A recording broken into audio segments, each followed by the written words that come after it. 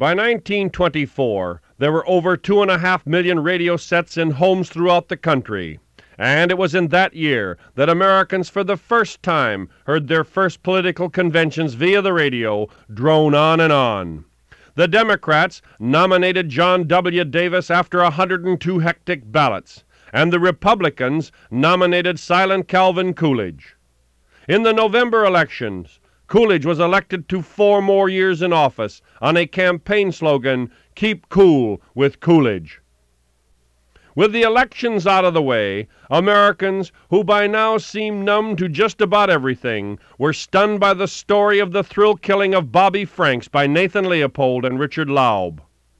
Laub was the youngest graduate the University of Michigan had ever had at the age of 18, and Leopold, 19, was Phi Beta Kappa and had a Bachelor of Science degree from the University of Chicago. Both were cum laude graduates, and both were from well-to-do homes. One afternoon in the spring of 1924, after 7 months of planning, they decided to kill someone. They decided to kill a person just to see what it felt like to kill somebody. Then, after they had killed their victim, they would dispose of the body and get away with what they felt would be the perfect crime. They had no particular victim in mind until a neighbor of theirs by the name of Bobby Franks walked by. Bobby knew and liked Leopold and Laub, and when the two boys offered the 14-year-old youngster a ride home from school, he eagerly got into their car. Bobby was taken to about 4 blocks from his home. Then all of a sudden, Laub grabbed him and stuffed a gag into his mouth, while at the same time Leopold took a heavy coal chisel and smashed it into his skull 4 times. With his skull split open, the young victim slumped into unconsciousness and died.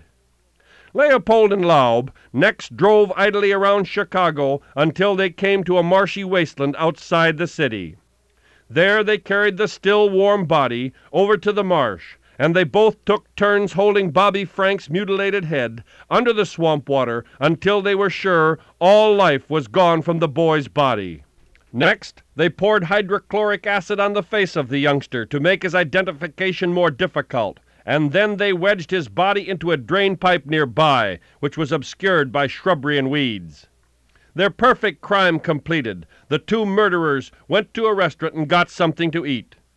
That night at Leopold's house, they called Mr. Franks, a retired pawnbroker, and told him that the boy had been kidnapped and would be returned for $10,000. They went on to say that he would receive further instructions by mail on when and where to pay the ransom money. Mr. Franks notified the police immediately. Then, as fate would have it, 2 construction workers taking a shortcut home through the marshy area outside of Chicago found the body of the murdered boy. At first, Mr. Franks would not believe the police when they told him that they had found his son murdered. But after many hours, he finally accepted the fact that his son had been killed and his kidnappers were now asking for money for their infamous deed. As the police moved in on this case, they began to find clue after clue to this so-called perfect crime. When they were disposing of the corpse, Leopold dropped his glasses. Unable to locate them, he left them behind at the scene of the crime. It took the police 8 days to trace down the oculist who made this prescription, and then Leopold was arrested. Leopold protested he was innocent and came up with an alibi. He said he was out joyriding in his car with his friend Laub, and Laub backed his story. But the Leopold chauffeur told the police that Nathan's Willis Knight car never left the garage on May 21st. Then, 2 newspaper reporters found Leopold's Underwood portable typewriter in a lagoon, and the type matched the ransom note Bobby Frank's father had received from the 2. Under questioning, Laub broke and confessed everything. The trial of Leopold and Laub, which followed, was the sensation of the country, and famed criminal lawyer Clarence Darrow was hired to defend the murderers. Darrow was able to convince the court that what these boys needed was a lifetime to think over the immensity of their crime. Judge John Caverly, who heard the case without a jury, as requested by Darrow, seemed to agree, and both men were sentenced to life in prison without hope of parole. Laub was killed in a prison riot 12 years later in 1936, and Leopold lived long enough to finally get a parole in 1958. He devoted the rest of his life to serving humanity and died in Puerto Rico on August 29, 1971. By 1925, Americans became used to crime as they saw it spring up almost everywhere throughout the country because of the Prohibition Amendment. Writers and critics alike referred to the amendment as the Noble Experiment. It went into effect on January the 16th, 1920, and after that, the country settled back into a well, that's that attitude. The 18th Amendment, in a sense, was not only a protest against demon rum, but it was also a defense by old rural America against the threats of industrialism and social change. From the earliest colonial times, farmers and frontiersmen have viewed cities as the stronghold of Satan and the seedbed of every real and imaginary vice. It was in 1919 that the Dries, the people who supported Prohibition and were against the consumption of alcoholic beverages, had secured ratification of the 18th Amendment. And Billy Sunday, an evangelical preacher, said, "Goodbye, John Barleycorn. You are God's worst enemy and hell's best friend. Your reign of tears and misery are over." The blissful, bone-dry utopia which the Prohibitionists foresaw failed to arrive. Instead of utopia, there would now flourish a horde of bootleggers, moonshiners, racketeers, venal judges, corrupt police, and crooked politicians. Working together, this unholy crew would take in billions of dollars by selling their illegal hooch to an eager and thirsty public. Furthermore, there were no prophets who could have foretold of the awful things that would happen because of the new amendment. No one foresaw the rum ships prowling off the coast, the illicit breweries and distilleries, the speakeasies, the corruption of police and the judiciary, the hijackers and their machine gun gang wars, the millionaire booze barons, the murders and the assassinations, the breakdown of morals and manners, the rise of organized crime, and the long train of evils which were to spring forth. Nor did anyone have any idea of how difficult it would be to enforce the law. According to Thornton Veblen, an economist for the Times, drinking during the Roaring Twenties became a sign of superior status for those who were able to afford the indulgence. Women, who previously would never have ventured into a saloon, now drank and used drinking to show they were emancipated. To accommodate drinkers, over 220 illegal saloons known as speakeasies sprung up. In the big city speaks, Texas Guinan welcomed her customers by yelling out, "Hello, suckers!" She cleared up to $4,000 a week by providing customers with exotic settings, songs, and skits. Texas always insisted that she didn't sell the stuff because her customers brought their own booze in their hip flasks. The truth was, however, that you could get a booster when your flask ran dry if you knew the head waiter, or if you looked like you knew him, or if you knew somebody who was pretty sure he knew him, or maybe you could get a drink if you were thirsty and didn't look like one of those seedy Prohibition agents. But not all joints were that classy.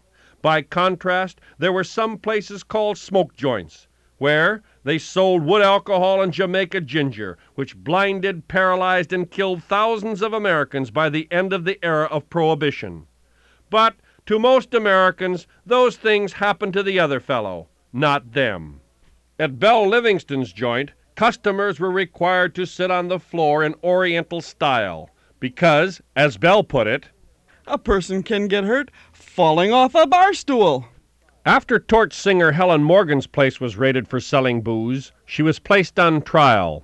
The jury quickly dismissed the case by saying that they could not take the word of the two Prohibition agents that she was selling liquor against the word of Miss Morgan. To enforce the 18th Amendment, only 1,500 Prohibition agents were hired by the federal government. These noble snoopers were paid an average of about $2,500 a year and were supposed to keep 125 million people honest. The Prohibition agents did their best, and two of them made a spectacular try to keep the nation dry. They were Isidore Einstein, Izzy, and Moe Smith. Their antics in rounding up lawbreakers became a legend during the 20s, as well as the most hilarious capers of the day. Izzy lived in New York's Lower East Side in a $14 a month flat on Ridge Street. He was a bulbous little man who had been a salesman, but was now a clerk for the post office. With a wife and 4 children to support, Izzy was looking for a better-paying job, and one day as he was reading the newspaper, he read about the government's plan to hire agents to enforce the 18th Amendment, and their salary would be about $2,500 a year. So Izzy applied, and was told by the chief enforcement agent in New York, James Shevlin, that he just didn't look the part. Mr. Shevlin was right, for Izzy was 40 years old, almost bald, 5 foot 5 inches tall, and weighed about 225 pounds, most of it around his middle. Izzy wouldn't take no for an answer, however. He told his future boss that was just exactly why he should have the job, because no one would ever suspect him of being a prohibition agent. Furthermore, he went on to say that he spoke Yiddish, German, Polish, and Hungarian fluently. Then, too, he could make his way through French, Italian, Russian, and even knew a few words of Chinese. Mr. Shevlin shook his head and hired Izzy. Izzy's first assignment was to clean up a place in Brooklyn. Authorities suspected the house to be a speakeasy since drunken men were always seen staggering from the building. Not only that, the air for a half a block around was reeking with fumes of beer and whiskey. Despite this, none of the agents were able to get inside the place. Izzy knew nothing of sleuthing procedures. He simply walked up to the joint and knocked at the door. A peephole opened, and a hoarse voice yelled out, "Who's there?" Izzy replied that he was Izzy Einstein and that he wanted a drink. "Oh, yeah? Who sent you here?" the voice inquired. "My boss sent me," said Izzy. "I'm a prohibition agent and just got appointed." As the door swung open, the doorman slapped Izzy on the back, bid him to come in, and while laughing his head off, told Izzy that was the best gag he'd ever heard. There were a half a dozen men drinking at a small makeshift bar as Izzy stepped in. The doorman was still laughing as he yelled to his boss, "Serve this man a drink! He's a prohibition agent!" By this time everybody in the place was laughing, even the bartender. As Izzy stood there, the bartender asked him if he had a badge to prove he was a prohibition agent. Izzy produced his badge and everyone laughed some more. As the bartender served Izzy, he commented on the fact that the badge looked just like the real thing. It was then and there that Izzy informed everyone that they were under arrest. At that point, the joint exploded, and the exits were jammed as people tried to escape. It wasn't long after that Izzy became the terror of the speakeasies. So much so was he a terror that in many speakeasies his picture hung behind the bar so the bartenders could identify him and destroy any evidence before it could be used against them. During the next 5 years, Izzy did all sorts of crazy things to arrest people who were violating the 18th Amendment. Once he pranced into a gin mill with his badge pinned to his lapel in plain sight and shouted, "Hey, how about a drink for a hard-working prohibition agent?" Everyone who saw the jovial, round little man trying so hard to be funny rushed forward and handed him a drink. Izzy would take the drink, arrest them, and close the joint. Since Izzy was having the time of his life, he decided to share his fun with a close friend, Mo Smith. Mo joined the force and was just like Izzy. He was a natural comedian, tipped the scales at about 235 pounds, and was just as roly-poly as they come.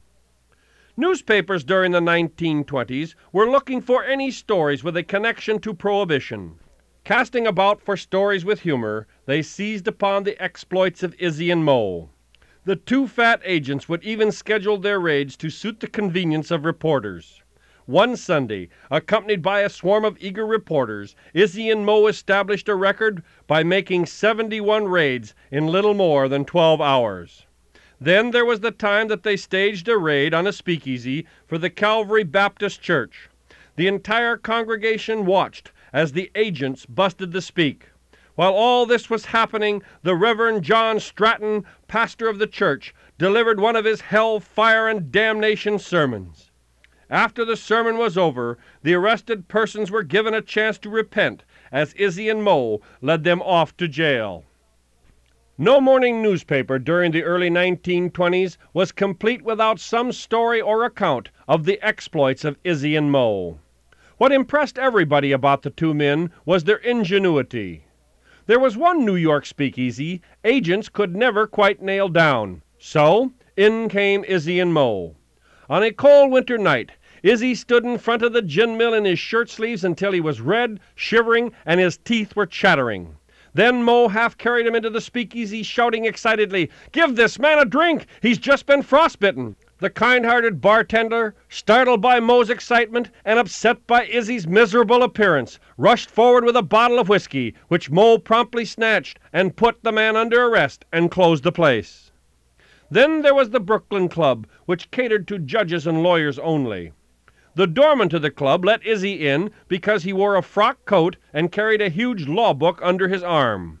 Once inside, Izzy opened the book, adjusted a pair of horn-rimmed spectacles, and as he was reading his book, he lifted his hand as a waiter went by and said, "A beverage, please." When the drink was served, Izzy and Mo busted another joint. One of the toughest places for Izzy and Mo to crack was an establishment that sold only soft drinks. The reason it became suspect was because its customers would come away tipsy after a few shots of soda water. The reason it was a difficult task to bust was because the owner would never sell liquor to anyone he didn't know personally. For Izzy and Mo, it became a challenge. They got a group of agents, dressed them up in football uniforms, smeared them with fresh dirt, and headed for the soda fountain. Izzy, with a football tucked under his arm, a helmet hung over his ears, and his fellow agents whooping it up, moved into the speakeasy. There, Izzy stated to the owner that they had just won the last game of the season, and they now wanted to break training in a big way. The owner, pleased with such a rush of business, sold each agent a pint of whiskey, and another speakeasy was busted. Once Izzy received a letter from a distressed housewife, whereby she stated that a man at a grocery store charged her $2 for a can of tomatoes. She went on to tell that when she got home, she found that there was nothing in the can but a lot of nasty-smelling water. When she told her husband, he grabbed the can, ran out of the house, and had not been seen since. Izzy naturally hustled down to the store and waited his turn in a long line of impatient customers. He discovered that in order to get whiskey, you ordered a can of beans. If you wanted gin, you asked for tomatoes. Izzy bought some of both and then busted the place. For more than 5 years, the whole country laughed at the antics of Izzy and Mo, with the exception of the bootleggers and speakeasy proprietors. Then in 1925, some austere, high official in Washington, D.C., who never got mentioned by the newspapers, put out a directive that agents were to keep their names out of the papers and that they were to act dignified at all times. Within 3 months after the directive, Izzy and Mo were let go. They turned in their badges for what was called the good of the service, and dropped out of the public eye, save for an occasional Sunday feature story in a newspaper. Prohibition finally ended in 1933 with the passage of the 21st Amendment, which repealed the 18th Amendment. With the end of Prohibition came the end of a somewhat colorful era of American history. Today, names like Al Capone, Johnny Torrio, Dutch Schultz, and the other hoodlums are all that most Americans remember about the noble experiment.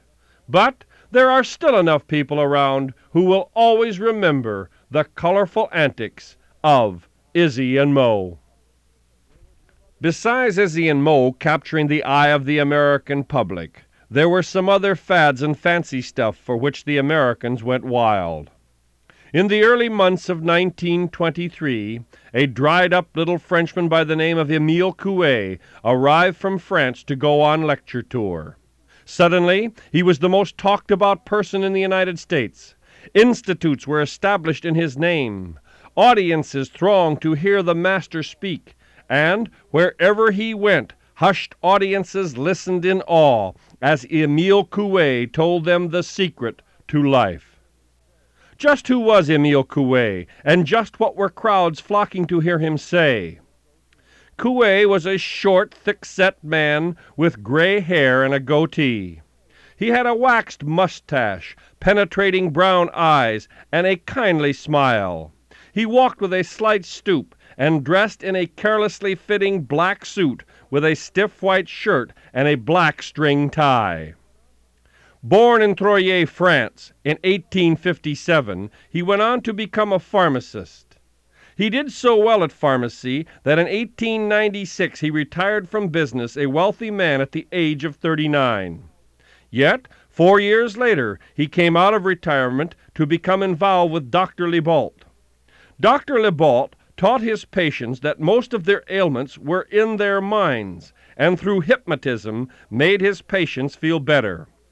Coué found through his studies that Dr. Libault's patients recovered extremely well. It was then that Coué began to develop some theories on his own, that what a person wanted to be was what he thought he could be. He pointed out that everyone could walk a plank 30 feet long and 1 foot wide on the ground, yet when the plank was placed at a height of, say, 100 feet off the ground, the person could not walk the plank. Why? Because he thinks he will fall, and therefore, since he thinks he will fall, guess what? He will. By imagining that it would be easy to walk the plank on the ground, the person could.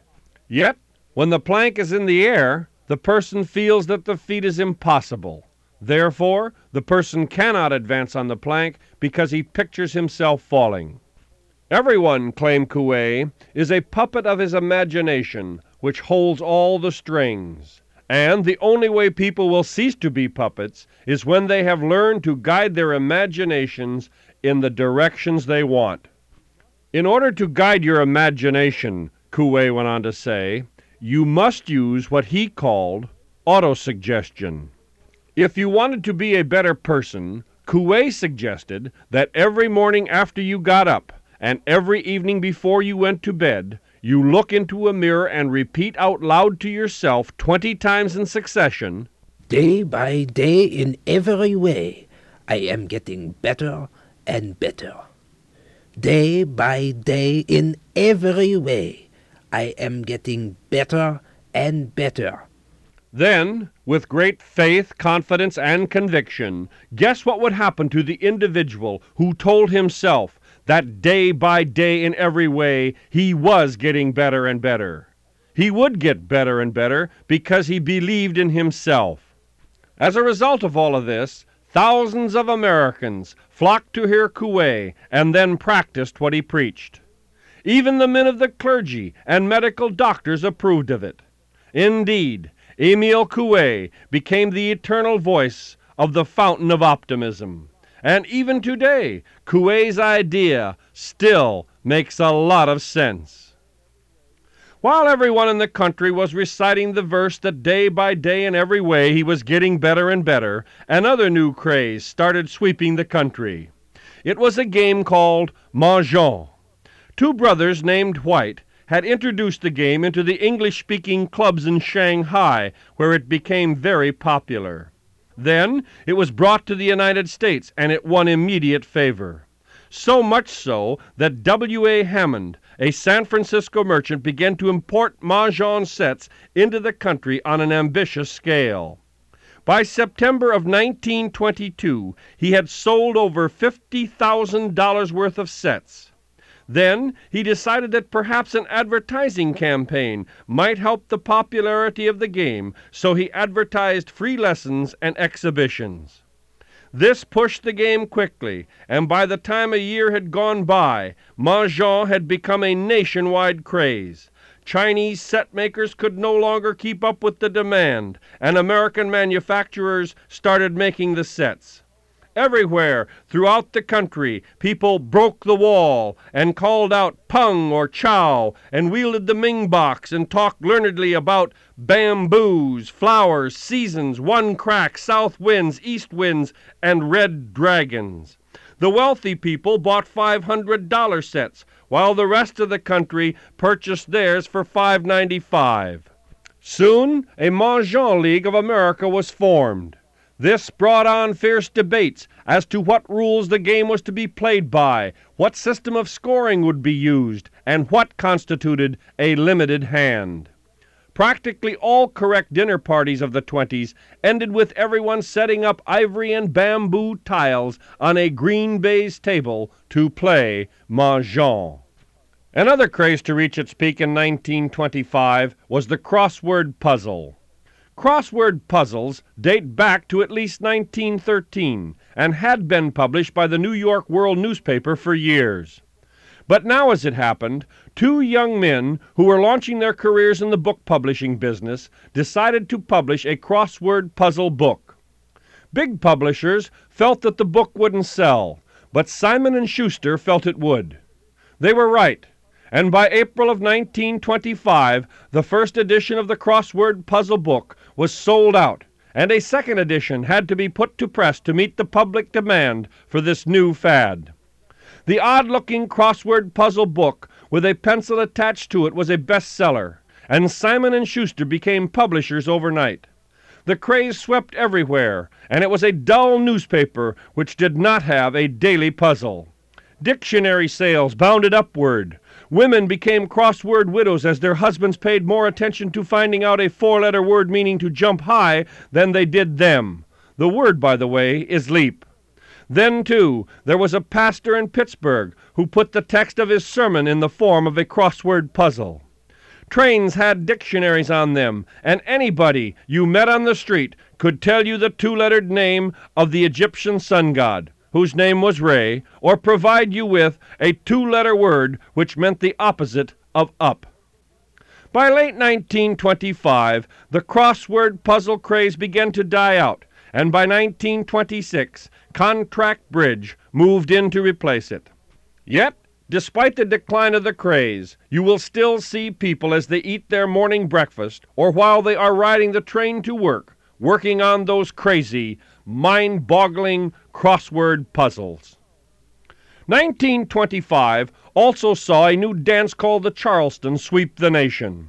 It was originally introduced in cabarets, but it spread throughout the country like no other dance of its time. The Charleston was a very active dance, featuring exuberant sidekicks which contrasted sharply from the wiggling movements of the shimmy and other jazz dances of the early 20s. But because it was new, it was naturally condemned by moralists as an evil dance whose movements were provocative. On the intellectual side of things, the National Spelling Bee was initiated by the Louisville Courier-Journal, and even today it is an event looked forward to by youngsters who wish to show off their spelling talents. Next, from the top of the world, news arrived from Nome, Alaska, that a diphtheria epidemic had broken out. In February, with the Bering Straits frozen over, the only way that an anti-diphtheria serum to combat the epidemic could be delivered would be by dog team, and from where the boat dropped off the serum to Nome would be a distance of 655 miles. So, a relay of dog teams to take the life-saving serum to Nome was set up, and the last lap of the journey was covered by a sled team driven by Gunnar Kasson. With his lead dog Balto, Kasson pushed on through a blinding blizzard in sub-zero weather to deliver the serum. He was half dead from the cold and nearly blinded by the blizzard by the time he got to Nome. The antitoxin stopped the epidemic, and later on Kasson confessed that it was the dog Balto who made it through those last miles to Nome, and not him. 1925 also saw Vice President Charles Gates Dawes settle the German war reparation claims in Europe and establish a realistic way for all nations to pay off their World War I debt obligations.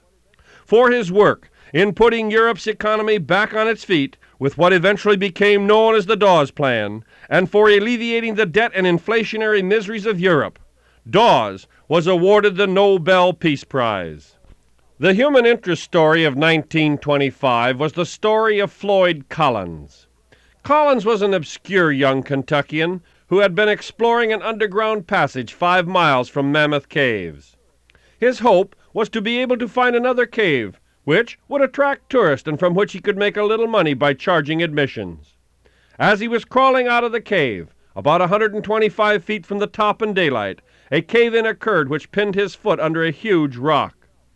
So narrow and steep was the passage that those who tried to dig him out had to move along on their stomachs in cold slime and water. In the cave on their stomachs, rescue workers would pass back from hand to hand the earth and rocks they pried loose with hammers.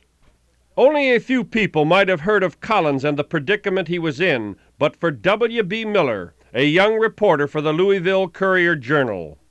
Miller wormed his way down into the treacherous passage and interviewed Collins. Then he became engrossed in the efforts to rescue him. Miller's vivid dispatches brought the entire nation alive to watch the struggle to rescue Collins. When Miller had arrived at the cave, he found only 3 men at its entrance, warming themselves by a fire and wondering how to free Collins. Within a week, Miller's stories brought hundreds of people who lived in tents and milling crowds which had to be restrained by barbed wire barriers and state troopers to watch the attempts of rescue. For 18 days the nation held its breath as news reports came out of Kentucky as to the progress of rescuing Collins. Then came the news. Collins had died. The efforts of man to free one of their kind had failed. A genuine frustration seemed to grip the nation. But even before the mourning for Collins was over, a new and what seemed at the time greater crisis arose in the United States. It was the trial of John Thomas Scopes at Dayton, Tennessee. John Scopes was brought to trial at Dayton on May 5, 1925, for teaching the doctrines of evolution in his classroom at Central High School. The Scopes case had a genuine significance in that it dramatized one of the most momentous struggles of the age. That struggle was the conflict between religion and science, between a modernist interpretation of the Bible and a fundamentalist interpretation, and it also involved the question of the separation of church and state. No trial of the 1920s was as controversial as was the Scopes case, and it all got started because of the works of Charles Darwin. In the 1850s, Charles Darwin, a British researcher, wrote a book called The Origins of the Species. In this book he stated that he felt that man may well have descended from a lower form of animal. Then, in 1884, Darwin's theory was popularized in the United States by a lecturer by the name of John Fiske. The idea that man might have descended from a lower form of animal caused an uproar in the country with people who took the Bible literally. For, in the opening verses of the book of Genesis, it states that God created the heaven and the earth, Adam and Eve, and all that went with it in 6 days. Darwin's theory seemed to state that it took millions of years for life to evolve and not just 6 days. 2 warring camps of thought now came into being. There were the fundamentalists, who believed in the letter of the Bible and refused to accept any teachings whatsoever which seemed to be in conflict with the good book, even science. The other group of people, who seemed to be more liberal in their beliefs, were called modernists. They tried to reconcile their beliefs with scientific thought, throw out what was outdated, retain what was intellectually sound, and tried to mediate between Christianity and those skeptical spirits of the age. The position of the fundamentalists seemed almost hopeless. The tide of all rational thought in a rational age seemed to be running against them. But they were numerous, and there was no doubt where they stood. They stood solidly against any doctrines which were contrary to what the Bible said. The fundamentalists were especially strong in the South, and in Tennessee, the state legislature passed a bill on March 13, 1925, which stated, "It shall be unlawful for any teacher in any of the universities and all other public schools in the state to teach any theory that denies the story of the divine creation of man as taught in the Bible, and to teach instead that man has descended from a lower order of animals." 2 men in Dayton, Tennessee, now decided to test the new law. They decided they would break the law, force a trial by the courts, and try to get the law declared unconstitutional. It was George Rappleyea, a mining engineer, along with John Scopes, a 24-year-old teacher of biology at Central High School in Dayton, who decided to test the new law. Fresh out of the University of Kentucky, Scopes would teach about evolution in his classes, and then his friend Rappleyea would have him arrested. The deed was done, and shortly thereafterwards, Scopes was arrested and put on trial. Within little or no time at all, newsmen sensed the potentiality of this story as they stated the case in headlines in newspapers across the country. Sleepy little Dayton, Tennessee, suddenly found that it was put on the map, as overnight everyone throughout the country knew where Dayton was. The public soon learned that the fight was a battle between fundamentalism on one hand and 20th century modernism on the other. Then to Dayton came the two real adversaries in this legal bout. The champions of both causes were headline personalities. To prosecute was William Jennings Bryan. He was 3 times an unsuccessful candidate for the presidency of the United States on the Democratic ticket in 1896, 1900, and 1908. Furthermore, he was Secretary of State under Woodrow Wilson, and in his own right was a famous orator. Bryan told the press that his reason for being there was to bring this slimy thing called evolution out of the darkness. He felt that the facts of religion and evolution would at last meet in a duel to the death. Bryan considered himself an expert on the Bible, and he was willing to defend the word of his God against any who would attempt to defile or defame the words of the Holy Bible. For Scopes' defense, to Dayton came the highly successful criminal lawyer, Clarence Darrow, who stated, "If today you can take a thing like evolution and make it a crime to teach in the public schools, then, at the next session of the legislature, you may ban books and newspapers. Soon you may set Catholic against Protestant, and then you may set Protestant against Protestant." Next to Dayton came gaunt Tennessee farmers and their families in mule-drawn wagons and ramshackled Fords. They were quiet, godly people in overalls, ready to defend their faith against any modernist, and yet they were curious to know what all this new-fandangle evolutionary theory might be about. Then, too, the atmosphere of Dayton was not simply that of rural piety. No, sir. Not by a long shot. There were hot dog and lemonade vendors who set up stalls along the street as if it was some kind of a fair. Booksellers hawked volumes on biology. Over 100 newspaper men poured into the town, and Western Union installed 22 telegraph operators in the back rooms of corner grocery stores. Even in the courtroom, reporters and cameramen crowded alongside grim-faced Tennesseans so as to get the best stories and pictures. Indeed, there was an air of suspense like that of an opening night at the theater.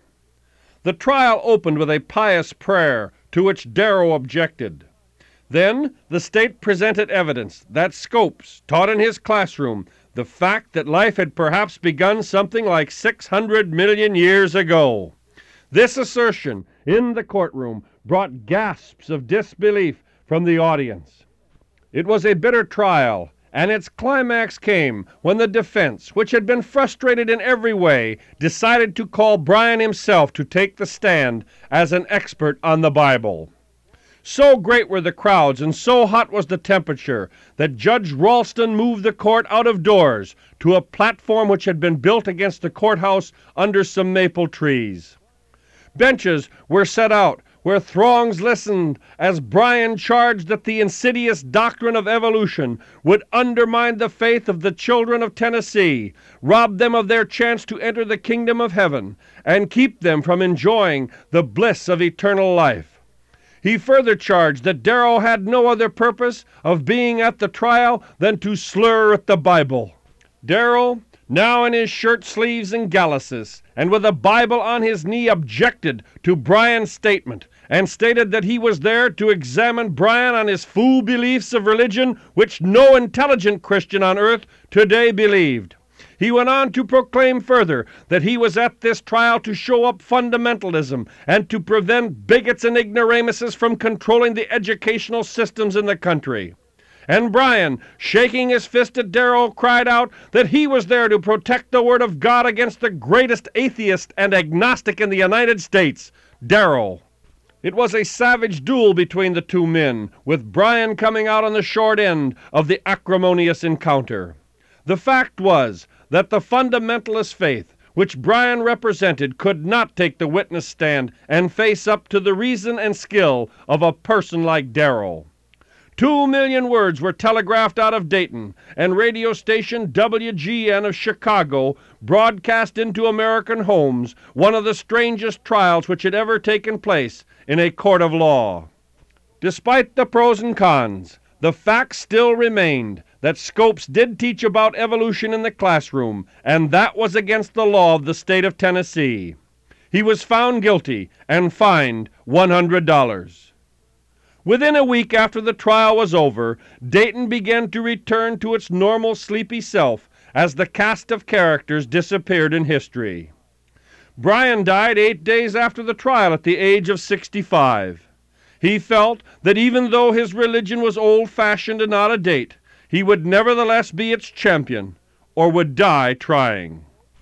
Darrell died of old age in 1938, and Scopes? He gave up teaching and went to work as a geologist for an oil company. In 1955, interest in the trial came back because of a stage play called Inherit the Wind. In 1967, Scopes, who was then retired, wrote his reminiscences of the trial in a book called Center of the Storm. Although Scopes never uttered one word at his trial, in his book he stated that he felt the main issue was not religion, but was the principle of the separation of church and state. He wrote, "If the state was allowed to dictate what a teacher must teach, then the state could force schools to teach the beliefs of the person in power, which could lead to oppression of all personal religious liberties."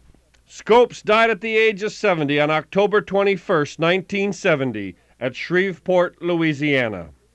And what happened to everyone else who had come to Dayton for the trial? The reporters, the movie men, the syndicated writers, and the telegraph operators. They shook the dust of Dayton, Tennessee out of their clothes and mind. The monkey trial, as it became known, had been a good show for the front pages, but it was time to file the story away in the history books and move on to something else. And as for the fight between the fundamentalist and the modernist approach to the Bible, it still goes on. And I guess that the best thing to be said would be that the things in which a person believes are his beliefs and nobody else's. As the Scopes trial started to become a memory, another trial jumped into the public spotlight.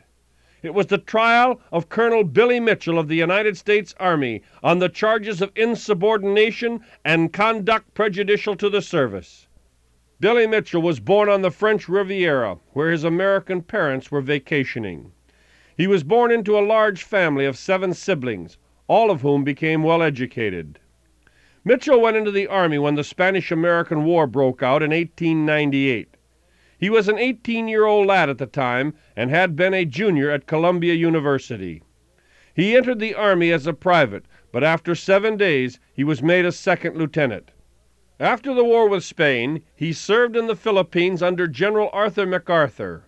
In 1909, he graduated from the Army Staff College at Fort Leavenworth, Kansas, and in 1915 he was assigned to the aviation section of the Army Signal Corps. Prior to the United States entering World War I, he was sent to France as an observer.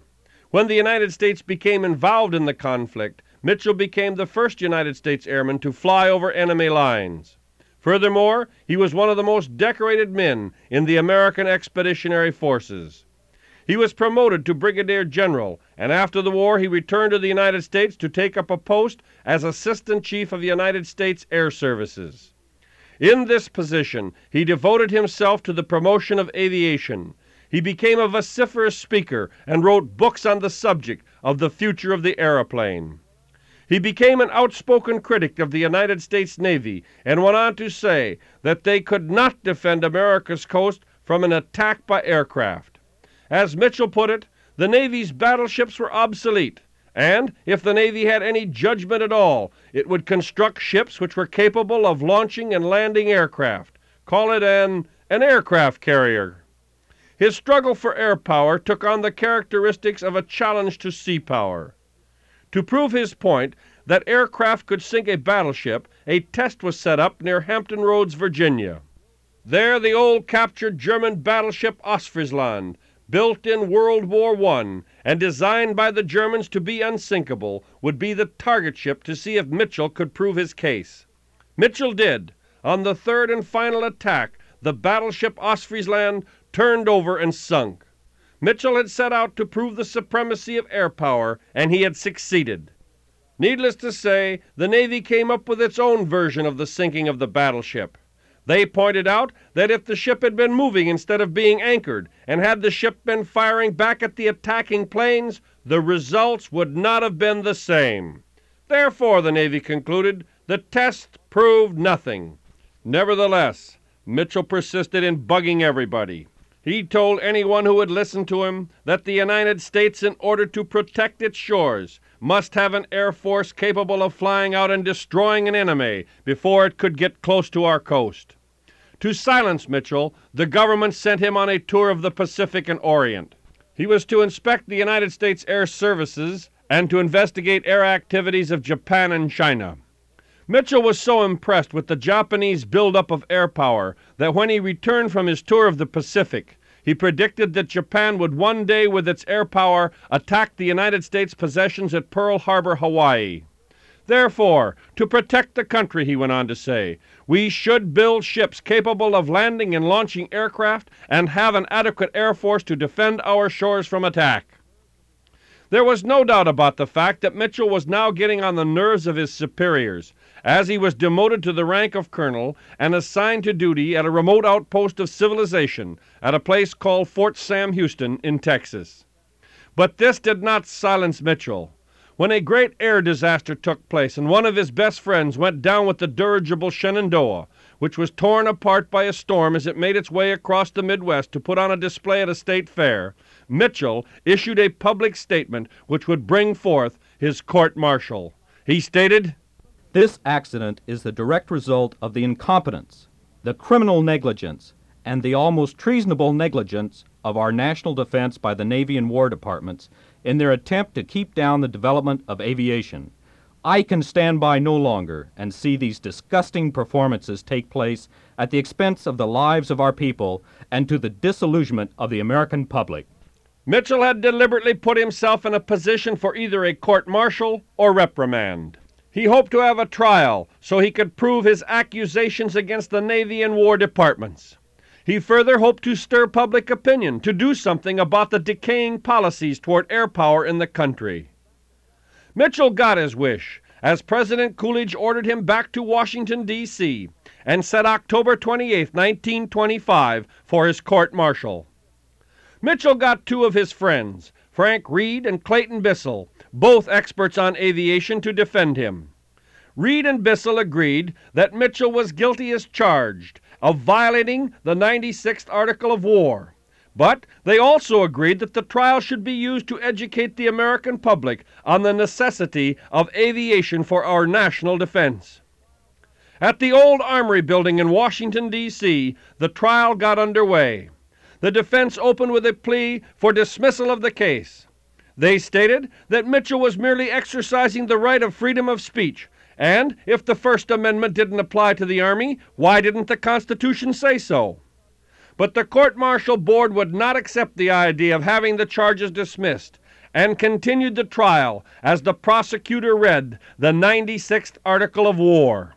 It was an all-encompassing law that gave the Army almost unlimited authority. According to this article, all the prosecution had to do was to show that Mitchell, by his statement, had discredited the service and was guilty of the charges of insubordination and conduct prejudicial to the service. At the trial, which lasted until December 17, 1925, the defense attorneys tried to prove that everything Mitchell had stated would come true, while all the prosecution had to prove was that he had been insubordinate. Mitchell was found guilty of violating the 96th Article of War and was sentenced to immediate suspension from rank and command with forfeiture of all pay and allowances. President Coolidge upheld the court-martial decision, and so the only thing left for Mitchell to do was to resign from the service, which he did in February of 1926. After he resigned from the service, he tirelessly, as a private citizen, continued to campaign for what he felt the United States must have in case it became involved in another war, and that thing was air power. Then came the crash of the stock market in 1929, which was followed by the Great Depression. The public's attention shifted to other and more pressing problems than national defense, and during the 1930s, Mitchell died of complications from influenza. And so it would be that Billy Mitchell brought disgrace on himself to prove to his countrymen that they would need to have an unsurpassed Air Force to defend themselves in the future from any would-be invader. Just so you won't think that this one man's crusade was in vain, in July of 1926, the Congress created something called the Army Air Corps, and by 1932 the United States Navy launched its first aircraft carrier, the USS Ranger. And oh yes, all the other predictions Mitchell made did come to pass. The Japanese did attack and did sink the United States battleship fleet at Pearl Harbor, Hawaii. And yes, it was air power which did win the war for civilization and mankind, as Mitchell predicted it would. And yes, maybe you can learn a lesson from this one man, and that lesson might be that if you believe in something strong enough, don't let it die. Give it everything you've got until you can give no more. And oh yes, what about a remembrance for what Billy Mitchell did? In 1946, the Congress of the United States authorized the Mint to strike a medal in his honor. It was a medal which commemorated the struggle for the things in which he believed, gave recognition for his foresight and pioneering service to aviation, and honored him for his devotion to the people of this country, for which he was willing to wreck his career and to give his life. On the commercial side of things, by October of 1925, the great get-rich-quick Florida land boom was at its peak. Hard-headed men and women were exposed to the most delirious fever of real estate speculation that had ever attacked the United States. The Florida land boom speculation is said to have exceeded any gold rush or any other business stampede in the history of the country to that time. The Dixie Highway was clogged with automobiles from every part of the country as people wanted to get near Miami. Why? Because the whole strip of the Florida coastline from Palm Beach southward was going to be developed into an American Riviera. So, what you had to do was to get there first and get in on the ground floor. You would purchase your land as cheaply as you could, sit on it for a month or so, and then sell it to somebody else for double what you'd paid for the land originally. Boy, what a way to make some quick, easy money. What caused the Florida land boom? Well, first of all, there was Florida's great climate and its accessibility by people living in the cold northeastern part of the United States who wanted to live in this warm-weathered paradise. Second, there was the fact that the automobile was rapidly making nomads out of Americans. Third, there was the great confidence in the Coolidge prosperity. And fourth was advertising. So yes, the public bought. They would buy anything, anywhere, so long as it was in Florida. All one had to do was to announce a new development, be it honest or be it fraudulent, and as long as it was in Florida, people scrambled to buy up lots. It was no wonder, then, that Miami became known as the fair white goddess of cities. But as usual, sooner or later, booms turned to bust. And in the case of the Florida land boom, it was sooner.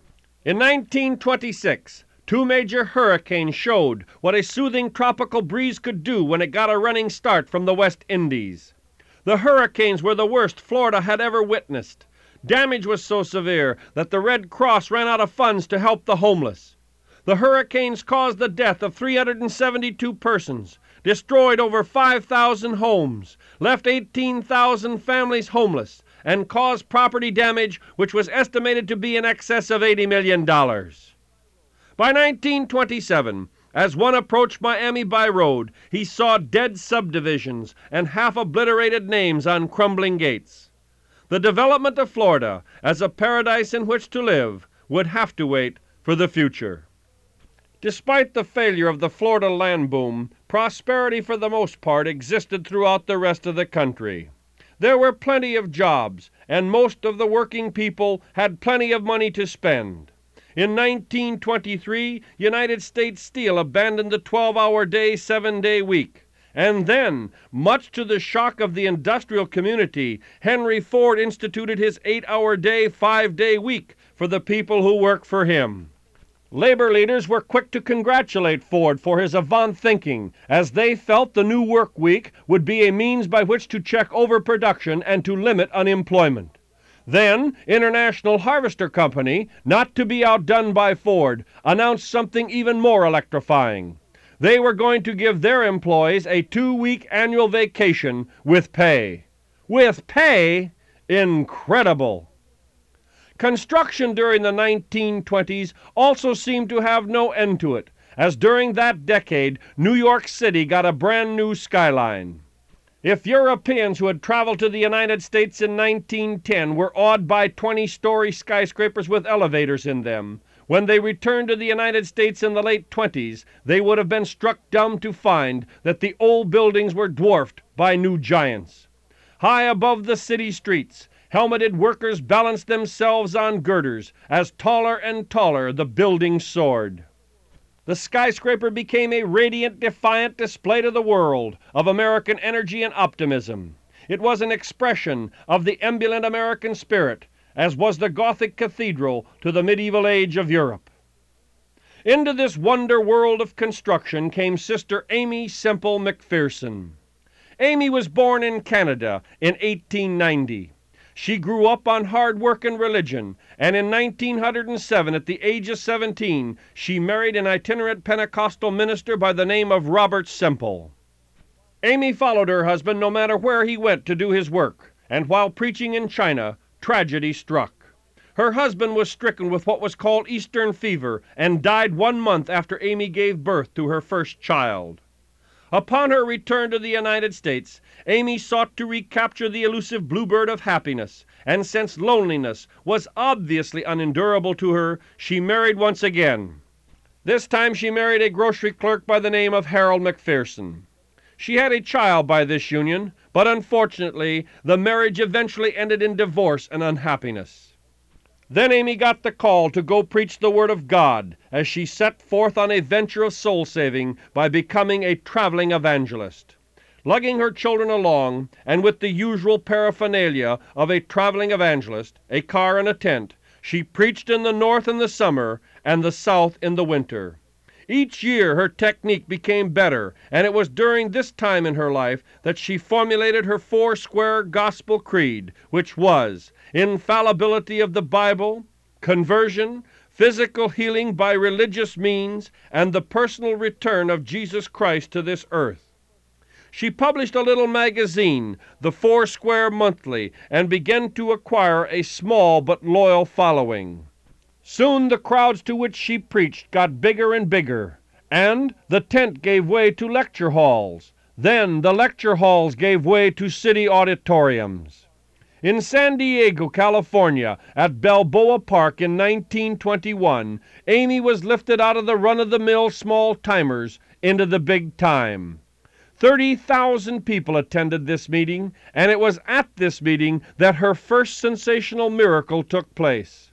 A middle-aged paralytic rose from her wheelchair and took a few stumbling steps.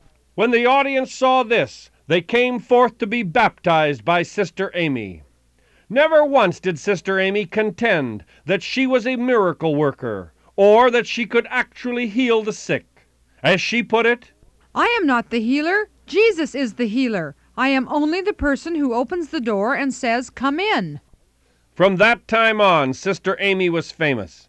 And since she was doing so well, why not build a temple?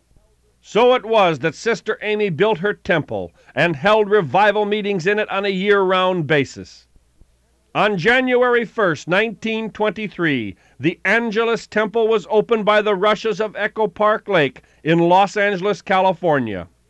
There trumpeters blared out majestic sounds, and Amy pulled the string that unveiled an electrically illuminated rotating cross atop the temple that could be seen at night for a distance of 50 miles. The temple cost $1,500,000, had a seating capacity for 5,000 persons, a $75,000 broadcasting station, a great commissary, a theological seminary with hundreds of students, a vast organ, a collection of costumes for Amy and her choir, and from the time that the temple was open, a group of Templites in relay teams prayed continuously day and night in response to tens of thousands of requests for prayers. At her temple, Amy proceeded to entertain people who came to see her. She entertained them with pageants, picture slides of the Holy Lands, musically dramatized sermons, and of course healing sessions. Before her death in 1948, she baptized over 40,000 people in the temple. Furthermore, she established 400 branch churches, or as she called them, lighthouses, and located 178 missionary stations throughout the world. Amy's basic formula was, make things simple and easy to remember. To this, she preached her four-square gospel. But the most important factor in her success was the way in which she substituted cheerfulness for gloom. She gave people love and happiness, relaxed them and released their minds from the frightful visions of eternal damnation. In the place of these frightful visions, she gave the people flowers, music, golden trumpets, choirs, and angels. Furthermore, Amy was in the right place to be an angel of joy, as during the decade from 1920 to 1930, new residents moved into Los Angeles. Most of the people who moved to Los Angeles during this period of time were from small towns and farming areas in the Midwest. They were aching with loneliness and wanted to know someone. They found their heart's desire at the Angelus Temple in Sister Amy, where they shared happiness, the happiness of kindred souls. Amy was just what they needed, and at the close of each of her sermons, she would ask the sinners to come forward and be saved. It was done in a flare of fashion and pageantry. On another occasion, Amy staged a 14-hour Holy Ghost rally of continuous preaching with a team of preachers spelling each other. When one minister would collapse with fatigue, Amy would leap up and take his place. There was no doubt about the fact that Amy entertained the folks, but she had a message they wanted to hear. The post-war period was full of restlessness, and there was a craze for entertainment and a passion for frivolity, all of which gave birth to something called the Jazz Age. The flapper had arrived, a little tipsy, with short skirts and bobbed hair. It was a time for petting and necking, for hip flasks and roadside taverns, for movie palaces and Hollywood movies filled with scandal and commotion. All America seemed to be stepping out on an emotional binge, and Sister Amy Semple McPherson was determined to lead those people who wanted to be saved to heaven. So it was that Sister Amy, who arrived in Los Angeles in 1921 with $100 in a broken-down car, by 1926 owned a temple and a residence valued at over $3 million. Amy became more than just a household word in Los Angeles. She was a folk hero, a civic institution, and a patron saint. She breathed new life and meaning into an ancient and powerful myth. The myth was that of the miracle worker, the faith healer, the one who comes to lift the people out of their bondage. Then, on May 18th, 1926, Sister Amy disappeared. The newspapers had been carrying stories about Ronald Armandson giving up his polar expedition, the American embassy being bombed in Buenos Aires, and President Coolidge returning to Washington, D.C. after a cruise on the presidential yacht, the Mayflower. On the back pages of the papers were stories of stunts, escapades, and broken records. There were stories of prosperity ablaze on the land, and rum runners with flashlights and machine guns busy getting their merchandise ashore at Malibu. But now, all the headlines screamed that Sister Amy had gone swimming at Venice Beach near Los Angeles and had vanished. Late afternoon extras told that Sister Amy was gone. Thousands of people gathered about the temple and near the beach where Amy had disappeared. For 32 days, the armies of the faithful kept a night and day vigil of prayers going at the temple. Bonfires were built on the beach. People wept, prayed, moaned, and sang songs. Patrols were sent up and down the beach. Aeroplanes swept low over the water, and deep-sea divers prowled the ocean floor. Then an ecstatic follower felt she glimpsed an image of Amy on the bright, shimmering waters of the Pacific, and was forcibly restrained from plunging into the surf. One young man by the name of Robert Browning, however, jumped into the sea crying out at the top of his lungs, "I'm going after her!" He drowned before he could be dragged out of the surf. Then all of a sudden, the newspapers picked up the scent of scandal. Did Sister Amy die in the surf, or was she just trying to go off and be alone with Kenneth Ormiston, who ran the radio station at the Angelus Temple? With everybody now looking for Amy, she decided that she should return. So, on the morning of June the 23rd, Sister Amy stumbled out of the darkness and knocked on the door of a cottage at Agua Prieta, Mexico, which is across the border from Douglas, Arizona. Once discovered, as she had planned to be, Amy told a lurid tale of being kidnapped and held in detention. She gave a fanciful account of the kidnappers, who were Rose, Steve, and Jake. The story was in almost every newspaper throughout the country. Amy's disappearance and return was one of the greatest stories of the 1920s, as it contained all the right ingredients. It had sex, mystery, underworld characters, spooks, kidnappers, the ocean, the hot desert sand, escape, and a thrilling finale. Over a period of time, Amy's story was exposed as a crazy hoax. The public, with its passion for scandal inflamed, its appetite for sensationalism whetted, were like a pack of salacious hounds baying about Amy, eager for a kill. They wanted to force Amy to confess her sins, to make public the intimacies of her love life, and provide them with the spicy details of the time, the place, and the circumstances. There was a trial in Los Angeles where the enemies of Amy charged her as being a charlatan. But the trial never came to an end, as all charges against her were dropped. Amy took this as a vindication. As soon as the case against her was dismissed, Sister Amy departed on a national rehabilitation tour. But much to her surprise, the tour misfired. Somehow Sister McPherson was now just plain Amy. The one-time miracle worker had become a woman of notoriety. In cities where she had scored her greatest evangelical triumphs, she was now greeted with relative indifference as she spoke to half-empty halls. From that time on, there was nothing but a mounting sense of insecurity, exhaustion, and despair for Amy. Then, too, when the stock market crashed, demolishing the crazy structure of the Coolidge prosperity, new messiahs made their appearances in Southern California.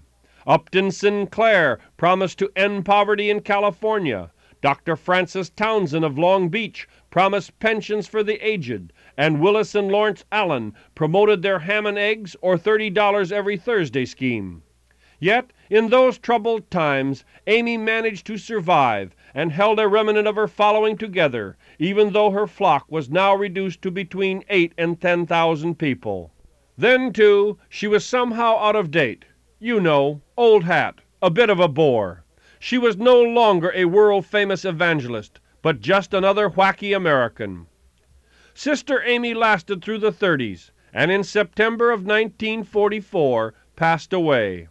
Her funeral was one of the greatest attended services ever held in California.